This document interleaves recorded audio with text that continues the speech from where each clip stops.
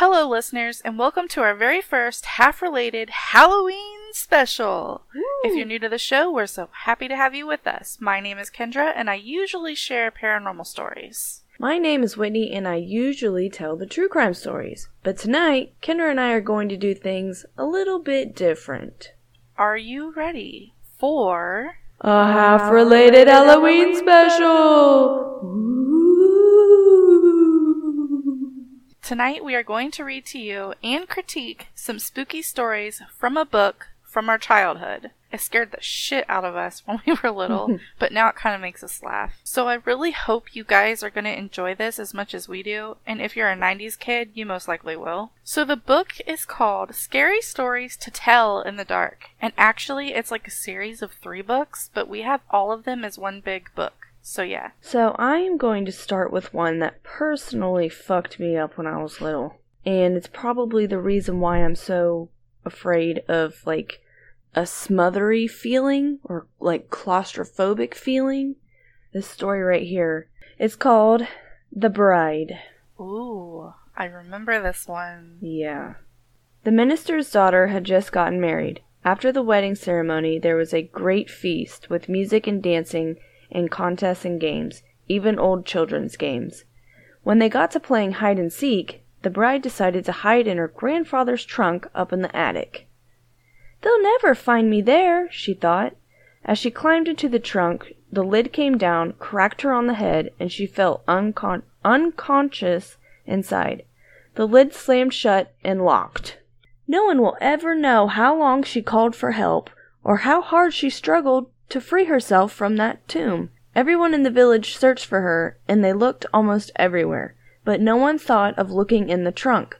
After a week, her brand new bridegroom and all the others gave up for lost. Years later, a maid went up to the attic looking for something she needed. "Maybe it's in this trunk," she thought. She opened it and screamed. There lay the missing bride in her wedding dress. But by then, she was only a skeleton. Dun dun dun. Yeah, that one is the reason why I am afraid of small spaces. I mean, I think it really messed me up because we were always playing hide and seek. And so, like, I would always think about the story in every place that I chose to hide because I didn't want to get stuck and die. God. You really were traumatized. Oh, yeah. I'm really sorry. Mine's kind of short, but this is the one that scared me the most. Oh, no. Because it's about spiders. This is called The Red Spot. While Ruth slept, a spider crawled across her face and stopped for several minutes on her left cheek, and then it went on its way. "What's that red spot on my cheek?" she asked her mother the next morning. "It looks like a spider bite." "Why, child, it looks like a spider bite," her mother said. "It will go away. Just don't scratch it." Soon, the small red spot grew into a small red boil. "Look at it now," Ruth said. "It's getting bigger. It's sore." "Sometimes that happens," her mother said. "It's coming to a head." In a few days, the boil was even larger. "Look at it now," Ruth said. "It hurts and it's ugly." "We'll have the doctor look at it," her mother said. "Maybe it's infected." But the doctor could not see Ruth until the next day. That night, Ruth took a hot bath. As she soaked herself, the boil burst. Out poured a swarm of tiny spiders from the eggs their mother had laid in her cheek. Ew. Now that freaks me out. And then I found out that this actually can happen. I know, I've heard stories about this. Spiders laying eggs in your fucking skin. Yeah, that was my most afraid of story from this book. Okay, so this next one is it's just fucked up, and it really made me think. And I wasn't expecting the ending at all, and let me read it. It's called The Brown Suit. A woman came to a funeral parlor to see her husband's corpse. "You did a good job," she said to the undertaker. "He looks just the way he always looked, except for one thing. My husband always wore a brown suit, but you have him dressed in a blue suit." "That is no problem," said the undertaker. "We can easily change it." When she returned later, her husband was wearing a brown suit. "Now he looks just the way he always did," she said. "I know you went to a lot of trouble." "It was no trouble," he said. "As it happened, there is a man here who was already wearing a brown suit, and his widow felt that blue would be better. He is about your husband's size, so we gave him the blue one and gave your husband the brown one." "Even so," she said, "changing all the clothing was a big job." "Not really," said the undertaker. "All we did was exchange their heads." "What the fuck?" What? "They didn't change their clothes, they took their heads off and exchanged their heads, and you don't tell a child that." I'm just a big believer in the fact that this book should never have been read to us as children. It's fucking messed up. Okay, so this one is called The Bus Stop. Ed Cox was driving home from work in a rainstorm. While he waited for a traffic light to change, he saw a young woman standing alone at a bus stop. She had no umbrella and was soaking wet. "Are you going toward Farmington?" he called. "Yes, I am," she said. "Would you like a ride home?" "I would," she said, and she got in. "My name is Joanna Finney. Thank you for rescuing me." "I'm Ed Cox," he said, "and you're welcome." On the way home, they talked and talked. She told him about her family and her job and where she had gone to school, and he told her about himself. By the time they got to her house, the rain had stopped. "I'm glad it rained," Ed said. "Would you like to go out tomorrow after work?" "I'd love to," Joanna said. She asked him to meet her at the bus stop since it was near her office. They had such a good time, they went out many times after that. Always they would meet at the bus stop, and off they would go. Ed liked her more each time he saw her, but one night when they had a date to go out, Joanna did not appear. Ed waited at the bus stop for almost an hour. Maybe something is wrong, he thought, and he drove to her house in Farmington. An older woman came to the door. "I'm Ed Cox," he said. "Maybe Joanna told you about me.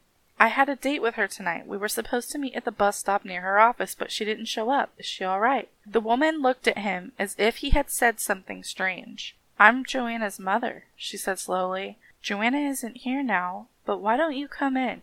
Ed pointed to a picture on the mantel. "That looks just like her," he said. "It did, once," her mother replied. "But that picture was taken when she was your age, about 20 years ago. A few days later, she was waiting in the rain at that bus stop. A car hit her, and she was killed." Oh my. Brutal. He was dating a ghost. He was smooching the spooks. Smooching the spook. Spooky smooching. Alright, I got a weird one. This one's just weird. Like, it's not even scary, it's just weird. It's called The Attic. ATTIC. Yes. The Attic. A man named Rupert lived with his dog in a house deep in the woods. Rupert was a hunter and a trapper. The dog was a big German shepherd named Sam. Rupert had raised Sam from a pup. Almost every morning Rupert went hunting, and Sam stayed behind and guarded the house. One morning, as Rupert was checking his traps, he got the feeling that something was wrong at home. He hurried back as fast as he could, but when he got there, he found that Sam was missing. He searched the house and the woods nearby, but Sam was nowhere to be seen. He called and called, but the dog did not answer. For days Rupert looked for Sam, but he could find no trace of him. Finally, he gave up and went back to his work. But one morning, he heard something moving in the attic. He picked up his gun, then he thought, "I'd better be quiet about this." So he took off his boots, and in his bare feet he began to climb the attic stairs. He slowly took one step, then another, until at last he reached the attic door. He stood outside listening, but he didn't hear a thing. Then he opened the door and "Ah!" And then it says in parentheses. At this point, the storyteller stops, as if he is finished. Then usually somebody will ask, "Why did Rupert scream?" The storyteller replies, "You'd scream too if you stepped on a nail in your bare feet." It's pretty much saying that after I screamed, you were supposed to be like, "Oh, well, why did Rupert scream?" And then I would say, "You'd scream too if you stepped on a nail in your bare feet." Like, is that not the dumbest story you've ever heard in your life? That I want to smack whoever wrote that. Yeah, that's not scary. That's not scary at all. This one's a little scary. It's called The Babysitter. Oh. It was 9 o'clock in the evening. Everybody was sitting on the couch in front of the TV. There were Richard, Brian, Ginny, and Doreen, the babysitter. The telephone rang. "Maybe it's your mother," said Doreen. She picked up the phone. Before she could say a word, a man laughed hysterically and hung up. "Who was it?" asked Richard. "Some nut," said Doreen. "What did I miss?" At 9:30 the telephone rang again. Doreen answered it. It was the man who had called before. "I'll be there soon," he said, and then he laughed and hung up. "Who was it?" the children asked. "Some crazy person," she said. About 10 o'clock the telephone rang again. Jenny got to it first. "Hello," she said. It was the same man. "1 more hour," he said, and he laughed and hung up. "He said, 1 more hour. What did he mean?" asked Jenny. "Don't worry," said Doreen. "It's somebody fooling around." "I'm scared," said Jenny. About 10:30 the telephone rang once more. When Doreen picked it up, the man said, "Pretty soon now," and he laughed. "Why are you doing this?" Doreen screamed, and he hung up. "Was it that guy again?" asked Brian. "Yes," said Doreen. "I'm going to call the operator and complain." The operator told her to call back if it happened again, and she would try to trace the call.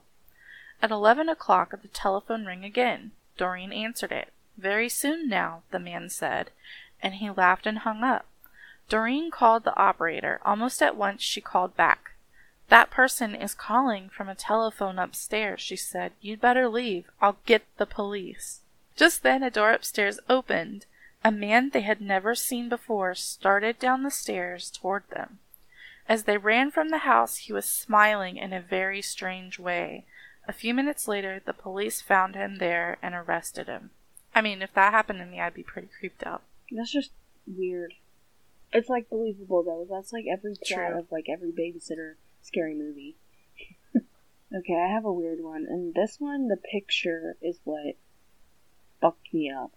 It's the picture of the cut off arm holding a fork with meat on the end of it, like it's eating its own I know this one. arm. Ooh.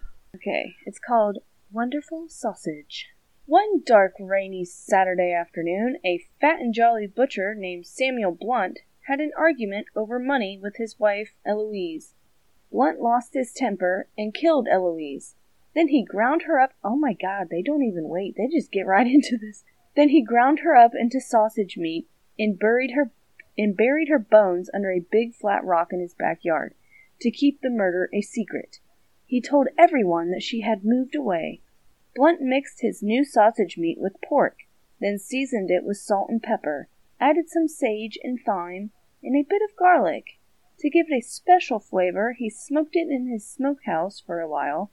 He called it Blunt's Special Sausage. There was such a demand for his new sausage that Blunt bought the best hogs he could find and started raising his own pork. He also kept a sharp lookout for humans who might make a tasty sausage meat. One day, a nice plump schoolteacher came into his shop. Blunt grabbed her and ground her up. Another time, Blunt's dentist came by. He was a little round man, and into the grinder he went.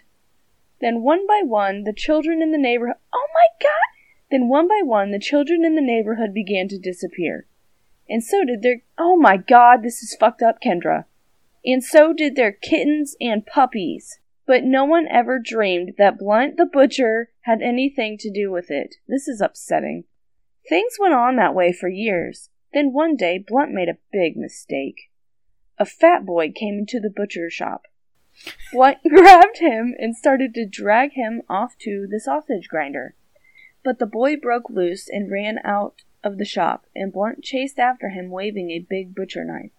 When people saw this, they realized at once what had become of all the missing children and grown-ups and kittens and puppies. An angry crowd gathered at the butcher shop.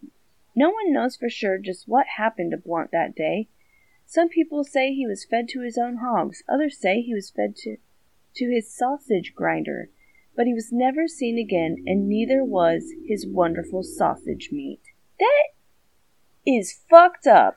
I was fine. That's nasty. What? I was fine until they brought in the kittens and puppies. Yeah. Oh my God. The one thing about that story, though, is they don't even wait. They're just like, blah, blah, blah, blah, blah. Just jump right into it. So-and-so had a butcher shop. Then he grabbed Sarah and threw her in the grinder. Okay, this one is called Just Delicious. George Flint loved to eat. Who doesn't? Each day at noon, he closed his camera shop for 2 hours and went home for a big lunch his wife Mina cooked for him. George was a bully, and Mina was a timid woman who did everything he asked because she was afraid of him. That's abusive. That's fucking sad. Domestic abuse. On his way home for lunch one day, George stopped at the butcher shop and he bought a pound of liver. He loved liver. Ew. He would have Mina cook it for dinner that night. Despite all his complaints about her, she was a very good cook. While George ate his lunch, Mina told him that a rich old woman in town had died.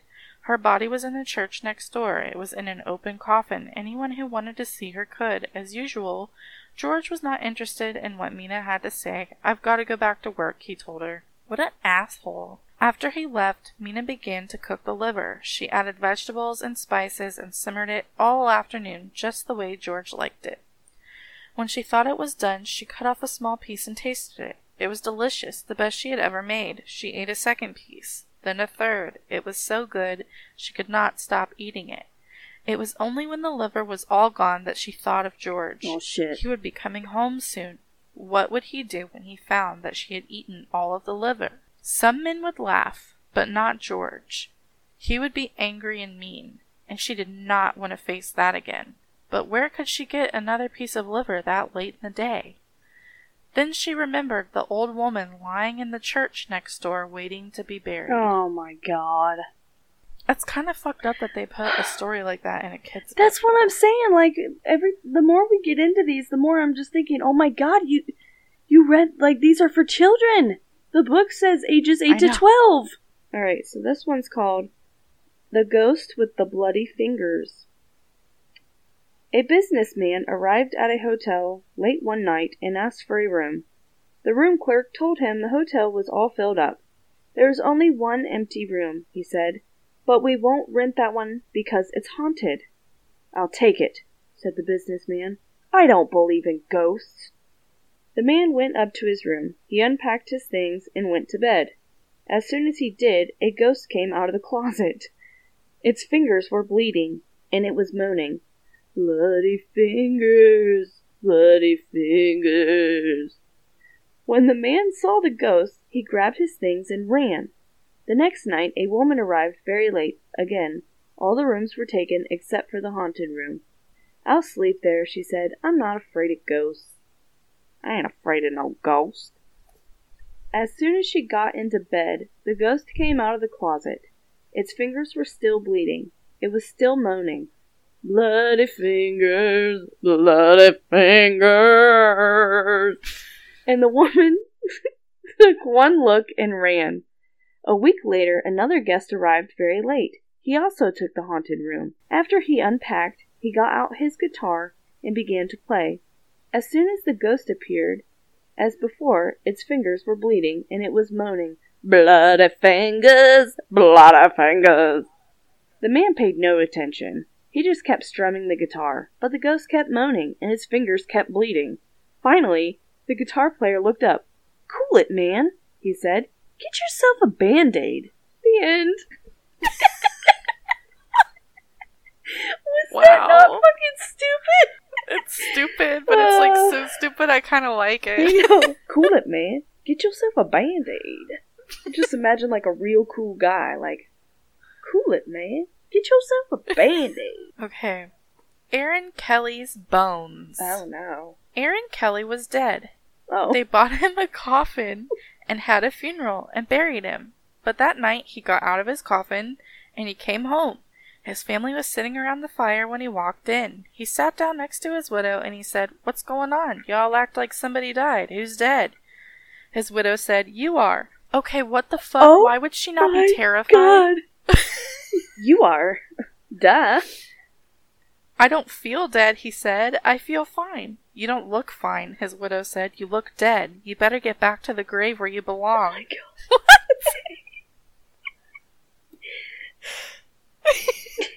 Get back in your grave. "I'm not going back to the grave until I feel dead," he said. Since Aaron wouldn't go back, his widow couldn't collect his life insurance. Oh my God. This him, didn't she? She I killed don't him. know. It gets better and better. Without that, she couldn't pay for the coffin. The Undertaker said he wouldn't take it back, and Aaron didn't care. Selfish. He just sat by the fire, rocking in a chair and warming his hands and feet. But his joints were dry and his back was stiff, and every time he moved, he creaked and cracked. Ew. One night, the best fiddler in town came. What the fuck even is this story? I don't know what's happening. One night, the best fiddler in town came to court the widow. Since Aaron was dead, the fiddler wanted to marry her. The two of them sat on one side of the fire, and Aaron sat on the other side, creaking and cracking. How long do we have to put up with this dead corpse? The widow asked. What the fuck? Oh my god, that's her husband! Something must be done, the fiddler said. This isn't very jolly, Aaron said. Let's dance! What is happening? The fiddler got out his fiddle and began to play. Aaron stretched himself, shook himself, got up, took a step or two, and began to dance. With his old bones rattling and his yellow teeth snapping and his bald head wagging and his arms flip-flopping around and around he went. Yeah. With his long legs clicking and his knee bones knocking, he skipped and pranced around the room. How that dead man danced. But pretty soon a bone worked loose and fell to the floor. Look at that, said the fiddler. Play faster, said the widow. The fiddler played faster. What the fuck? Dance himself to death. Crickety-crack, down and back, the dead man went hopping, and his dry bones kept dropping. This way, that way, the pieces just kept popping.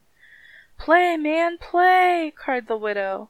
The fiddler fiddled, and the dead Aaron danced, and then Aaron fell apart, collapsed into a pile of bones, all except his bald head bone, that grinned at the fiddler, cracked its teeth, and kept dancing. Look at that, groaned the fiddler. Play louder, cried the widow. Ho, ho, said the head bone. Ain't we having fun? The fiddler couldn't stand it. Widow, he said, I'm going home, and he never came back. What the fuck? The family gathered up Aaron's bones and put them back in the coffin. They mixed them up so he couldn't fit them together. After that, Aaron stayed in his grave. But his widow never did get married again. Aaron had seen to that. What does that mean? I don't know. He scared the fiddler away. Because he scared the fiddler away? Yeah. I hope she got the life insurance money. And why did they call it a head bone? I knew they a should skull. call it a skull. I thought the same thing. I was like, head bone? That was weird. That was, like, his wife was really insensitive to his death. That was so weird.